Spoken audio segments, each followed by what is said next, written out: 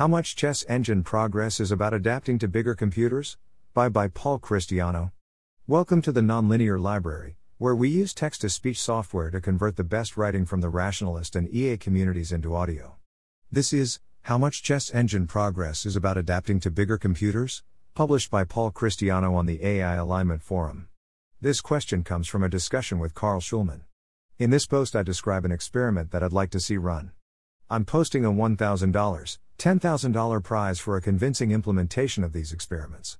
I also post a number of smaller prizes for relevant desk research or important corrections to this request. Motivation. In order to understand the dynamics of the singularity, I'd like to understand how easy it is to improve algorithms and software. We can learn something about this from looking at chess engines. It's not the most relevant domain to future AI, but it's one with an unusually long history and unusually clear and consistent performance metrics.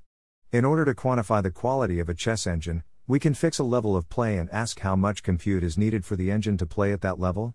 One complication in evaluating the rate of progress is that it depends on what level of play we use for evaluation. In particular, newer algorithms are generally designed to play at a much higher level than older algorithms. So if we quantify the compute needed to reach modern levels of play, we will capture both absolute improvements and also adaptation to the new higher amounts of compute. So we'd like to attribute progress in chess engines to three factors. Better software. Bigger computers. Software that is better adapted to new, bigger computers.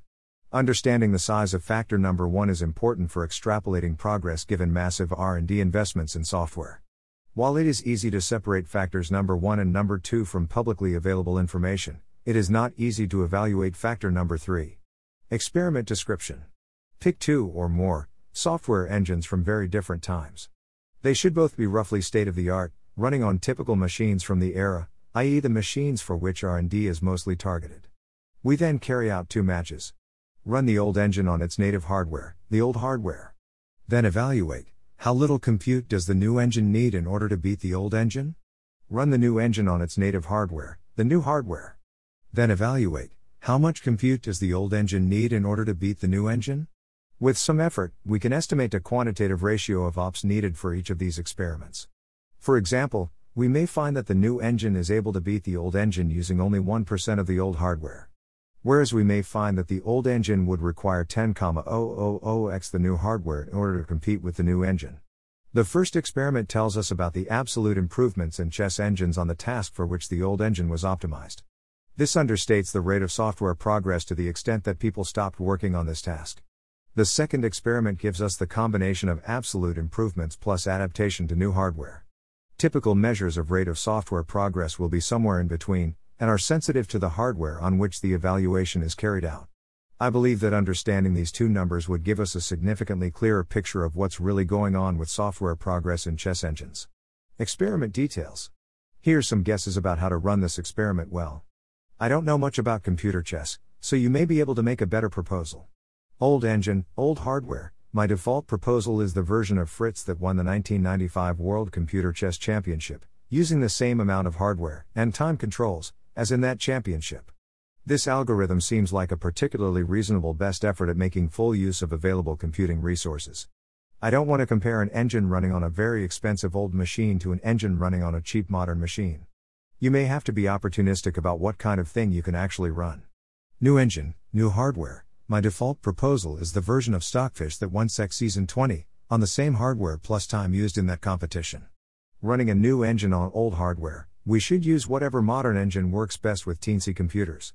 It's not important it be the same as the modern engine on modern hardware. We'd prefer if there was a dedicated team continuing to work on this problem, but absent that we want to use the best thing that exists. Memory use. When running on the old hardware we need to match the memory use of the old machine. I'm not sure how to handle scaling of memory. One possibility is to hold the ratio fixed and scale them both up-down together, but something more realistic would be welcome. Matchup versus ELO. I proposed experiments organized around one-to-one contests. I think there are lots of ways that could go wrong. It would be really good to at least sanity check the results by comparing against a third reference engine. Quantification of this factor is welcome. More engines, more hardware. You could do the same experiment with additional software engines, and could evaluate at more levels of compute. I think you get a lot of the benefits from the first few measurements, but more data helps and it might be a lot cheaper, especially if you need more engines to get good ELO estimates anyway. Even older engines. I'm interested in results even older than Fritz, but the further back we go the more uncertainty I have about how to actually do the comparison. Endgame tables, opening book, learned heuristics, some of the knowledge produced by chess engines was produced using large computers, by playing or observing very large numbers of games, brute forcing endgames, and so on. We'd prefer exclude these factors if they use more compute than would have been affordable for the old engine. If we can't, we at least want to quantify their influence. Including these factors could significantly overstate the returns of human R&D. It's an important thing to know about, but for the purpose of forecasting the impacts of AI we really want to separate it out. This may be a major constraint for considering new engines. What counts as an operation? I don't think that making hardware comparisons between new and old computers will be straightforward. I think it's easier if we restrict attention to consumer microprocessors, and I'm hoping that there's only a little bit of uncertainty, for example a factor of 2. I think you can do the experiments before figuring this out, and then try to clarify relevant issues by seeing how fast the computers can run simple relevant backgrounds. The old hardware run should probably be on just one processor. Timing out. It may be prohibitively expensive to give the old engine enough compute to beat the new engine. I think you should do a little bit of that work, to try to figure out the basic picture, how expensive it would be, rough bounds on the numbers, some very noisy estimates from playing just a few games. We can figure out where to go from there. Different time controls. I'm expecting time controls to be comparable between the old and new competitions. If old competitions ran on much longer time controls, I'd prefer scale them down to something comparable, to try to better match what would have been realistic to experiment with during R&D, profitable for non-competition purposes. And similarly if new competitions are longer. Ponder. Thinking during the opponent's turn could change the answer a tiny amount, up to a factor of 2, but it really doesn't seem worth dealing with, even if some of the engines are optimized to use it. Inefficiencies from running on new computers. You might have to mess things up a lot to run old engines on new computers, or to deal with weird amounts of memory or so on. Ideally it would be possible to abstract out some of the details of how long it actually takes to talk about what the computation or memory costs ought to be if implemented without overhead. We'll have to see how that goes. Price structure. I'm not spending long evaluating any of this and my decisions are going to be completely unaccountable. Dealing with me may be a waste of time. Your only recourse will be to make an angry comment on this post. I know that all makes it less appealing to participate. But please have it in mind before spending any time on this project, and consider yourself warned. I'm planning to give away at least $1,000 sometime in the next 3 months if anyone runs any plausible version of this experiment, or even points me to public information from which it's possible to back out a similar number. I'm fine if that means I have to give $1,000 to a random LW comment. I'd give away $10,000 if someone ran a clean version of the experiment, I found it convincing, and they were transparent about their methods.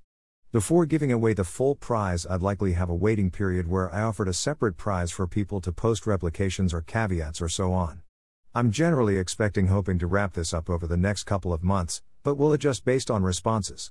If multiple people do experiments, I'll make some arbitrary call about how to allocate prize money.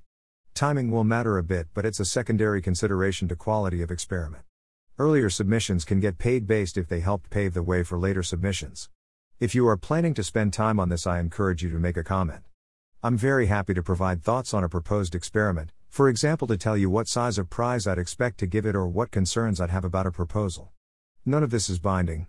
If receiving a prize would be weird or problematic for some reason, I'm still interested in the results and you can opt to receive a comparable quantity of gratitude instead of desk research prizes. I'd also pay out $100 and $1,000 at my discretion for any of the following. Plausible, or better yet convincing, estimates of the total investment in chess engine R&D over time. Good analysis of the relative importance of hardware-software using public information, must at least improve over the analysis here. Or pointers to other similar experiments that have already been run.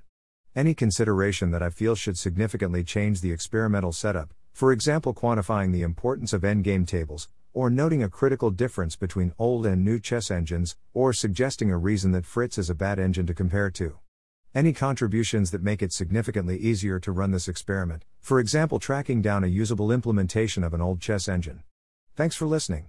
To help us out with the Nonlinear Library or to learn more, please visit nonlinear.org.